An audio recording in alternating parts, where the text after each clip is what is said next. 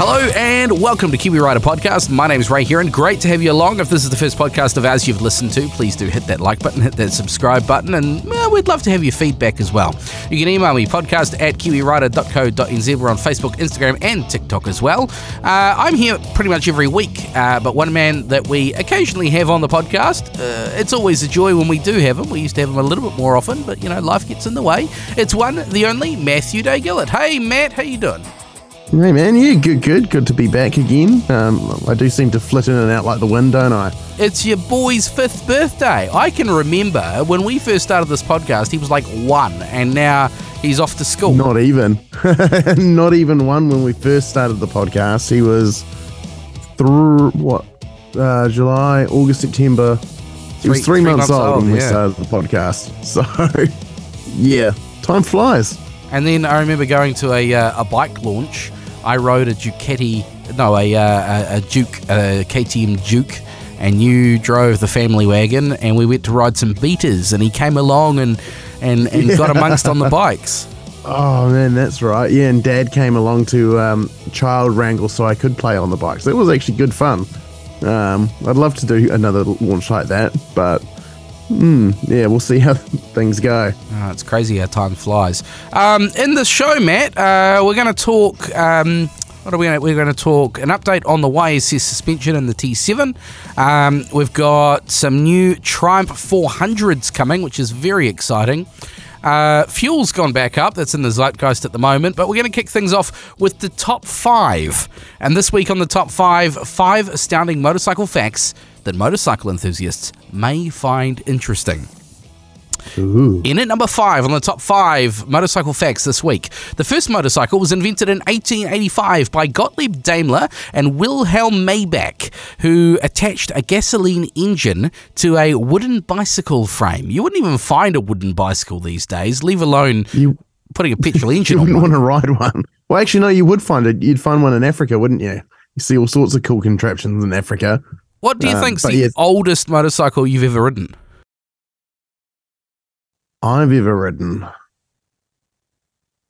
Probably your old Hyosung. Yeah, probably. I don't think I've actually got much experience on classic bikes. Yeah, trying to think. I wanted to ride the Red Baron Vedge's R100 GS or Black Betty, which is Ben's R80 GS, but the opportunity's never quite arisen. But yeah, that's my old GT250 Hyosung, 2006. So, yeah, I've not really ridden much old stuff. Wow. Well, any old stuff. My first ever motorbike was a 1984 Honda VT250F. I remember that. It was white, wasn't it? It was. It was a great bike. Well, it was a terrible bike as well. Top 5 list of astounding motorcycle facts. In at number 4, in the early 20th century, motorcycle sidecars were a popular mode of transportation for families, with some models featuring built-in picnic sets and even miniature pianos. Ooh, I don't know about the pianos and picnic sets, but I do know that when my dad was born and grew up his early years in London, and my grandfather had a motorcycle and a sidecar, and one of the reasons that my dad wasn't allowed to start riding until he was in his 50s was that my grandmother was deathly afraid that he'd fall off again, because when he was a wee fella, he managed to fall off while the sidecar was in action. He fell off and granddad didn't know. It's amazing how far health and safety's come, because my wife would not get in a sidecar. My wife has suggested a sidecar until I point out that it would take up a decent amount of space inside her sewing room, and then she goes, "Oh yeah, maybe not."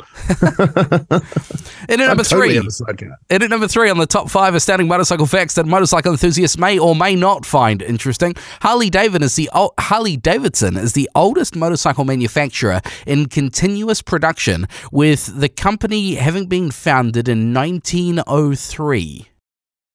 Ooh, I might have something to say about that. I think Royal Enfield might actually have something to say about that. In continuous production? Continuous production. Not in the same factory. That might be the thing. But Royal Enfield, I think, started before Harley. Oh, I'm happy to be stood corrected. If you, dear listener, know, chuck it up in the comments at the bottom of this podcast, wherever you, or chuck it on Facebook and let us know that we aren't very, well, I'm not very good at fact checking.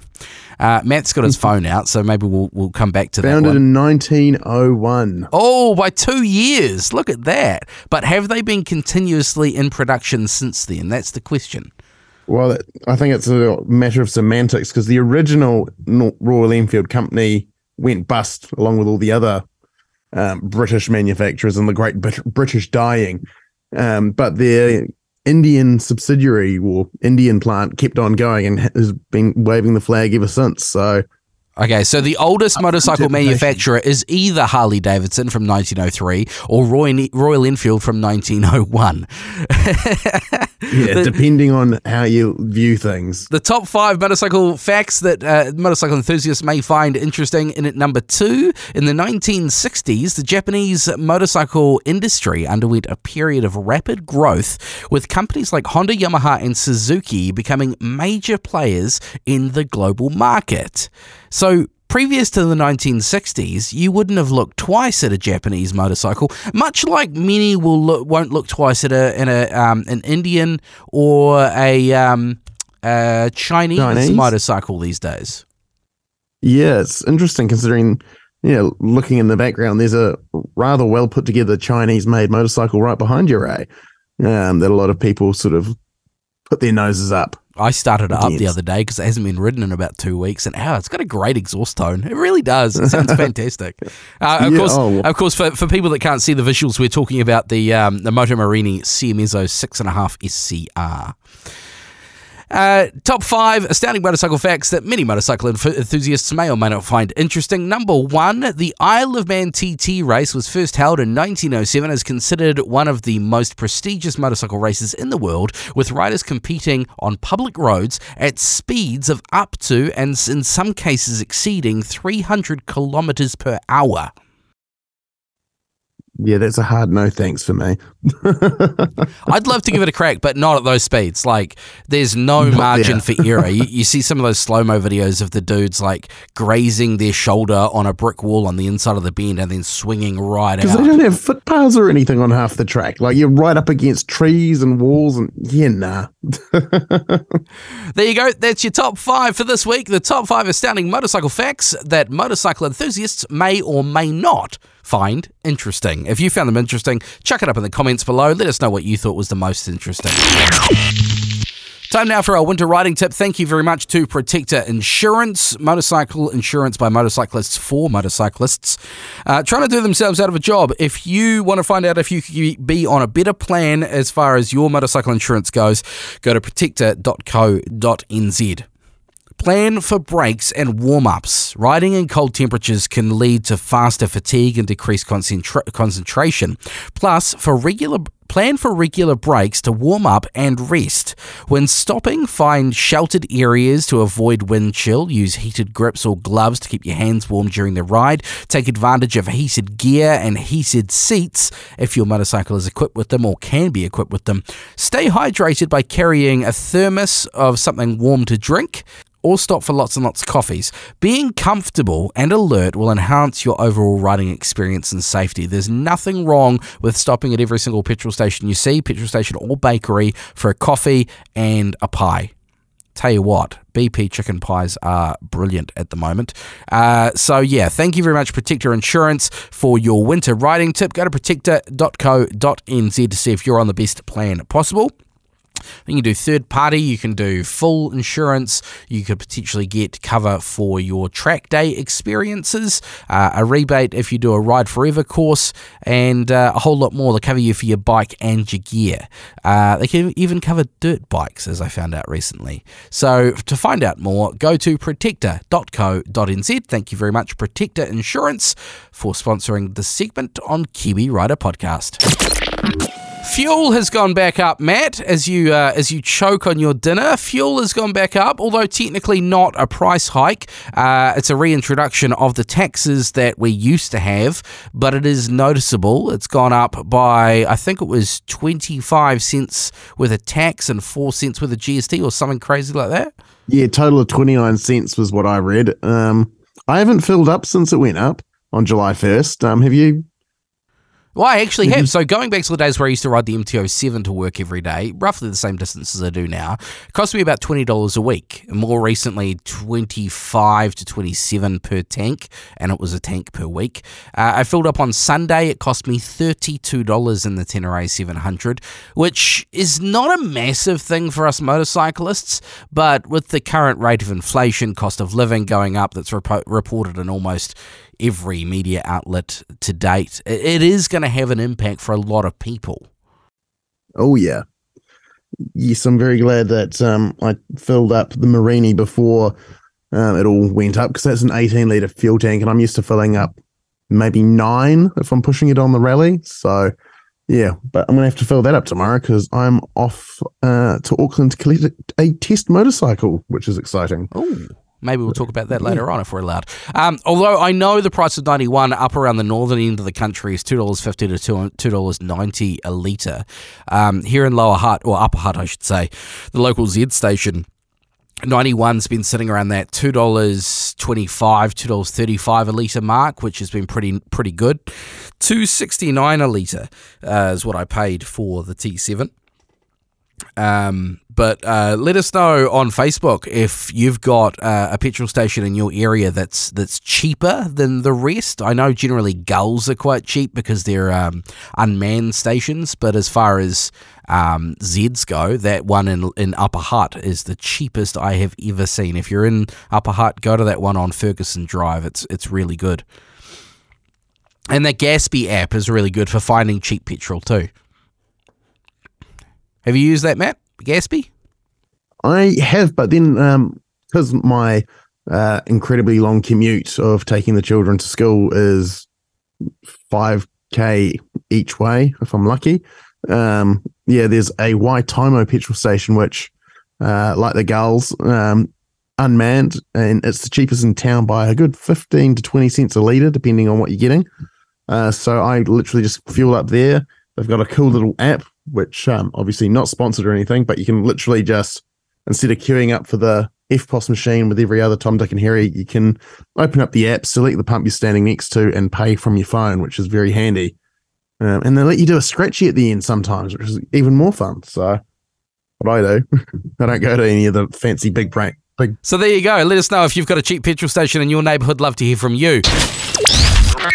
The Tenere 700 is now YSS equipped. YSS suspension in the T7 has been thoroughly tested. It's been about a month since YSS cartridges and shock were fitted to the Tenere 700, and if you haven't caught up on any of my previous stories, here's the too long didn't read.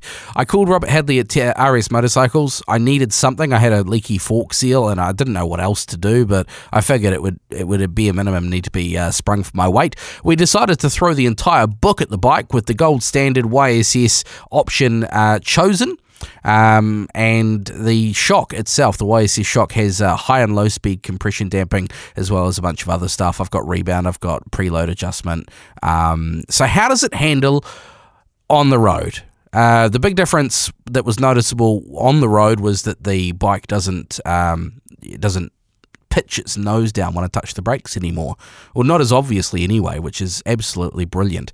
Also doesn't squat as much under acceleration or under my heavy lard ass. Instead, it's very, very stable in the corners, but the big change I noticed was when I got it off-road. And Matt, I know that you've been through a similar story with Rosie the Rally when you got your suspension done. Do you remember what your first ride on the bike was like when you first got it done? Yeah, because I recorded it. I was just, wow. The first, I left Moto SR in Taupō. So Scotty Brooker and the team did my suspension on my bike. Nowhere near as hardcore as what you've thrown at the T7. Mine was just simply resprung and revalved at both ends for my lard ass. And yeah, literally went to hop on it and the bike didn't sag anywhere near as much. It's almost like it doesn't sag at all anymore. And yeah, man, like just, it felt so much sharper. And then getting on to some dirt, again, so much sharper, felt so much more in control. Yeah, I remember that first ride. The first ride when you got on the dirt was our 40-second traverse ride, right? and you were absolutely loving it. I mean, you were no slouch off road to begin with, but with the new suspension, you were going for it. I was having a job keeping up with you. Oh, it made it from me basically plowing into bumps and ruts, and basically the bike just plowing over it and kicking up, and it was hard work at the pace I was trying to ride it. And then, it just like that made it so that the bike was just doing exactly what you wanted it to do. There was no unexpected sort of kicks in the ass when you sort of go over a wee lump in the road. It wasn't going to bounce back up and whack you or anything like that. It's it truly transformed the control of the bike, which is one of the reasons I still have that bike and haven't sold it and gotten anything else, because it just works so well now. Yeah, the YSS suspension off-road is really when it shows its strengths.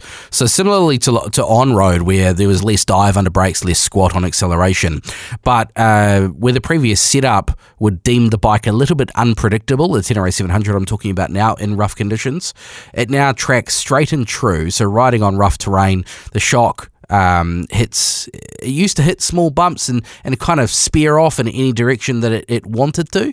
It no longer does that. If you do feel the bump at all, it just rolls over the bump. You don't feel like the bike's being shaken to within an inch of its life anymore. It's just solid. It's gone from being a lumbering Labrador to a sure-footed mountain goat.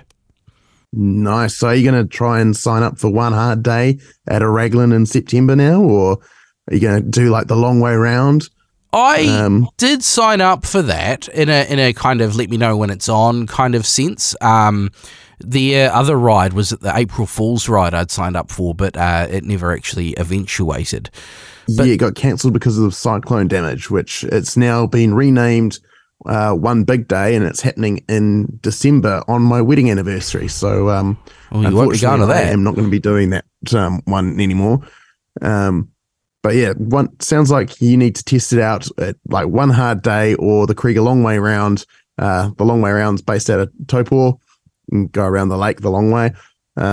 It sounds like a good test for the T7, man. Absolutely. There's actually a lot of rides coming up that I want to do, but of course, being a family man, time is limited. Going from today, you and I have been talking about a Matariki mission. There's the one long day and the other epic events rides that we've been talking about, and the Yamaha Adventure Ride for 2024 has just been announced, which is when's the Burt Munro? Is that January or February? February. It's beginning of February, that Tenere ride. Yeah, so the Tenere ride is the week leading up to the Burt Munro, starting in Blenheim and ending in Invercargill. That is a long way. That is basically like the Dusty Butt, which is still on my want to do list, and I think it's still going to be on my must do list before I even think about selling the rally now. But yeah, that's going to be a big event, bit pricey, I imagine, sort of something that big. Yeah, I think it was $1,200 entry. On top of that, you've got to do your accommodation and fuel, but it is justified. It's a lot of money, like, no two ways about it. There's a lot of money there, but you do have a support person following you up. You've got mechanics on hand. You've got a person organising the road on trails that you probably won't get to do if you're not on an organised ride. So it is justified. Yeah, that is where a lot of your money in these organised rides go, isn't it? Like I've only done the One Big Day, which is now renamed One Hard Day ride, and just the access to farms and remote beaches and stuff.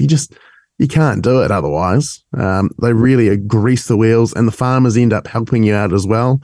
When I did One Big Day with Craig Loads, there was a farmer that literally ended up getting his side-by-side and a tow rope and dragging Craig's 1190 out of about foot-deep mud because we'd picked it up about 5 or 6 times and gave up.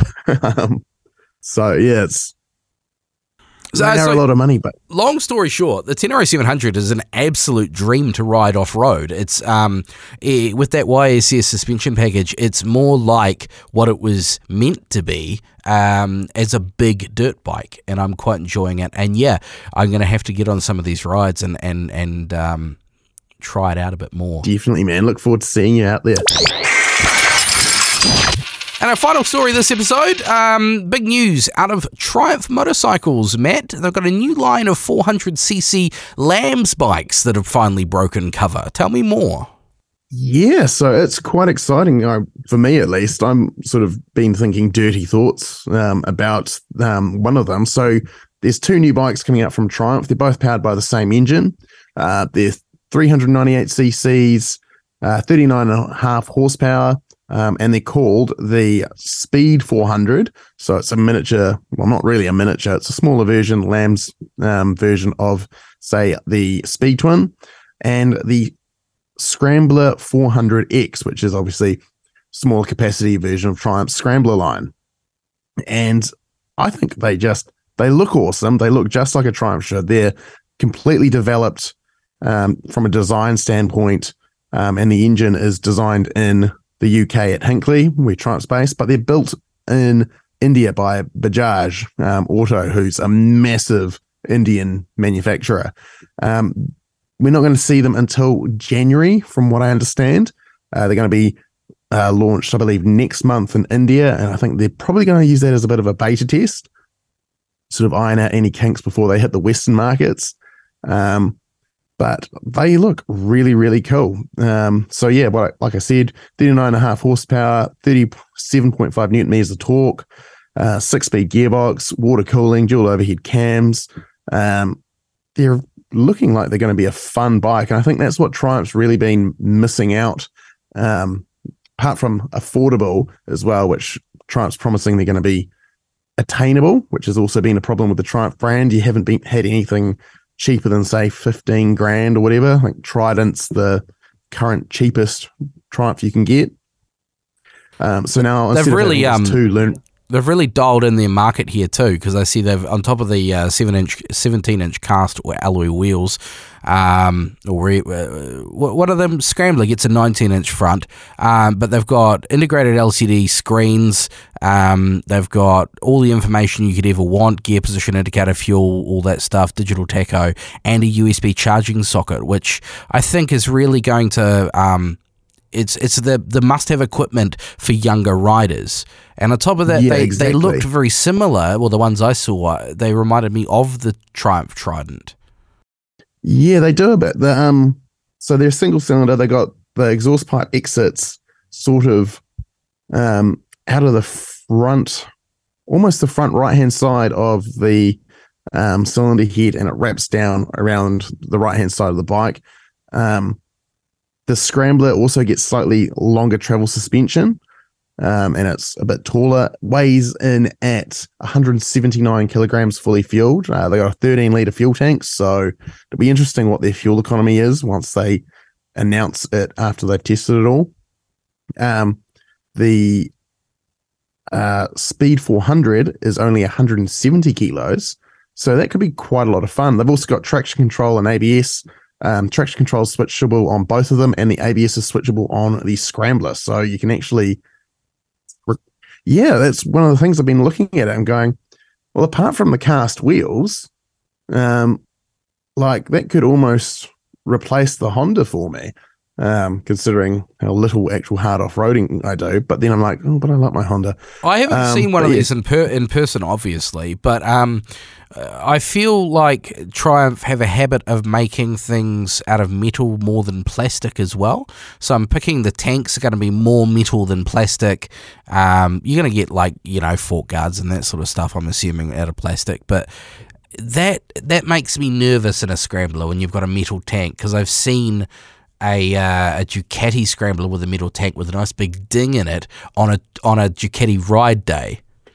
Yeah, that would be a thing about. You'd have to be a bit, I don't know. It's a risk you take, I guess. I think it's almost a risk worth taking. It's not a reason not to buy the bike, that's for sure. Oh, definitely not. Like if you don't drop it. You'll be sweet, man. The crash bars is one of the accessories they've got. They've got over 25 accessories of both lined up already. I think they look like a heck of a lot of fun. Like I said, one thing that I do sort of question is the USB charger is USB-C, so it kind of limits you on what you can charge off the back. Yeah, because most devices come with a USB-C on one end, which is the device end, and a USB-A, which is your standard USB port on the other end. That was something I pointed out when we finally found the USB charger on the side of the Harley-Davidson Sportster S and Pan America. That's a USB-C, which is, it's kind of weird to have a double-ended USB-C. I only have one device that has USB at both ends, and that's my MacBook Pro. Like, I do have other devices that are USB-C, like I'd be able to charge, say, my DJI action cameras off it, or you can charge a Cardo off it. But you're going to have to find a USB-C plug that has USB-C at both ends, or USB-C one end and, what is it, Lightning for an iPhone? Still the same plug, yeah. Same plug, different I think protocol. Everything's going USB-C now anyway, isn't it? So maybe it's not such a big deal, but that was one thing. Pricing-wise, we're not going to find out until around December, is the way I understand it. Triumph's promising it's going to be affordable, but in my head, I've been sort of comparing it around what else is in the market, sort of like cheapest end, you've got the Royal Enfield Hunter 350, and then sort of the higher end, you've got the KTM 390s, which sort of will also compete with these Triumphs. They've also got similar tech. KTMs have TFT screens, but very otherwise similar tech packages. So I'm thinking if they price it around the between 10 to 11.5 grand, I think they'll be on the money. Any higher than that, they'll sort of, I think, struggle with the other options you've got out there. Like, then you start getting into the likes of like the Honda CB500s. It's going to be, it'll be quite interesting to see what the pricing is once it is announced closer to launch. But I'm really looking forward to this. I think it's going to be great for the Triumph brand. I've always wanted a Triumph. I've just never been able to afford one. So, yeah, it's exciting times at Triumph. 2 new 400cc Triumphs coming to the market. Looking forward to it. If you want to see photos, more information and all the specs, plus the full write-up, professionally written by our man Matthew Day-Gillett, go to onthrottle.co.nz. And that about wraps up the show, Matt. I'm getting choked up about it. Just like that. Happening right now at the Moto NZ YouTube channel. We finally crossed over the 1,000 subscribers mark, so thank you very much if you were one of those. We've got right now the off-road test of the new suspension is the latest video. Coming up, it's a full hour-long, no voiceover or anything, but it's an hour-long jaunt out to Ocean Beach in Wairarapa, where I absolutely ruined the rims on my Tenere 700. They are not painted I've seen the anymore. Photos. Are they out of balance after that? Because it looked like you're taking a chunk out of your wheel weights. Oh, the wheel weights got annihilated. Luckily, the what are they? Lead wheel weights are very malleable, but they are very dinted and reshaped. So they're mostly still attached. They are still there, but also the Midas EO7s are ruined now, so I need some new tyres. I'll probably go back to the original tyres because they've still got a little bit of meat on them, and I'm going to be doing commuting for the next few months. What's happening at the On Throttle YouTube channel lately, Matt, and what do you got coming up? Oh, well, as of this week, the latest video is actually an interview I did while I was in Malaysia with one of the product marketing guys from the Moto Guzzi factory. Oh, is that the interview we played last week on the podcast? Yes, that one. So I've actually got the video of that. I filmed it with video cutaways, so you can actually see what we're talking about as I cut away 2 close-ups of the bike and everything. It makes a lot more sense when you can actually see it. I've also compared, like I briefly touched on just before, the Triumph 400s to the Royal Enfield counterparts, which is the Hunter 350 and Scram 411. Basically, my conclusion there is Triumph's not trying to steal Royal Enfield's lunch. Royal Enfield is that absolute bargain basement, great value. If you make it any cheaper, it's going to be made out of lead sort of thing. Triumph's sort of slotting in above them in the market. But I thought it was interesting to compare them specs-wise and everything. And coming up, finally this week, so I hope to have a video done by Sunday, which is when I release new content on the On Throttle channel. The first service of the Moto Morini X-Cape, which has been over a month in the making. So it was end of May, I crossed that 1,000-kilometre mark on the X-Cape. And since then, we've been sort of juggling around sick children, sick staff at Triumph, at Moto Morini's HQ. And then I went to Malaysia and all sorts of things. So that's finally happening this Wednesday. So I hope to do a video and answer some questions on what's involved in that first service, as well as finally open up the throttle and give it a good ring. So yeah, that's what's coming up in the immediate future. And then of course we've got our planned Matariki ride, which we haven't really planned at all. So yeah, we should probably do something about that. We really should. I've got the time off, so I'm still in. Go to YouTube, search out On Throttle NZ, or choose Moto NZ on YouTube. Your website, Matthew Gillett, onthrottle.co.nz. My website, motonz.com. There's Kiwi Rider magazine out twice a month, absolutely free for you to read, download and enjoy. Go to kiwirider.co.nz. Matt writes the news. I have a story in there on the first half of the suspension in my bike, and there'll be a follow-up story coming up for the magazine. Otherwise, thank you very much for your time, Matt. Oh, no worries, man. I really should make an effort to do this more often, but I forget. Life. Hashtag life.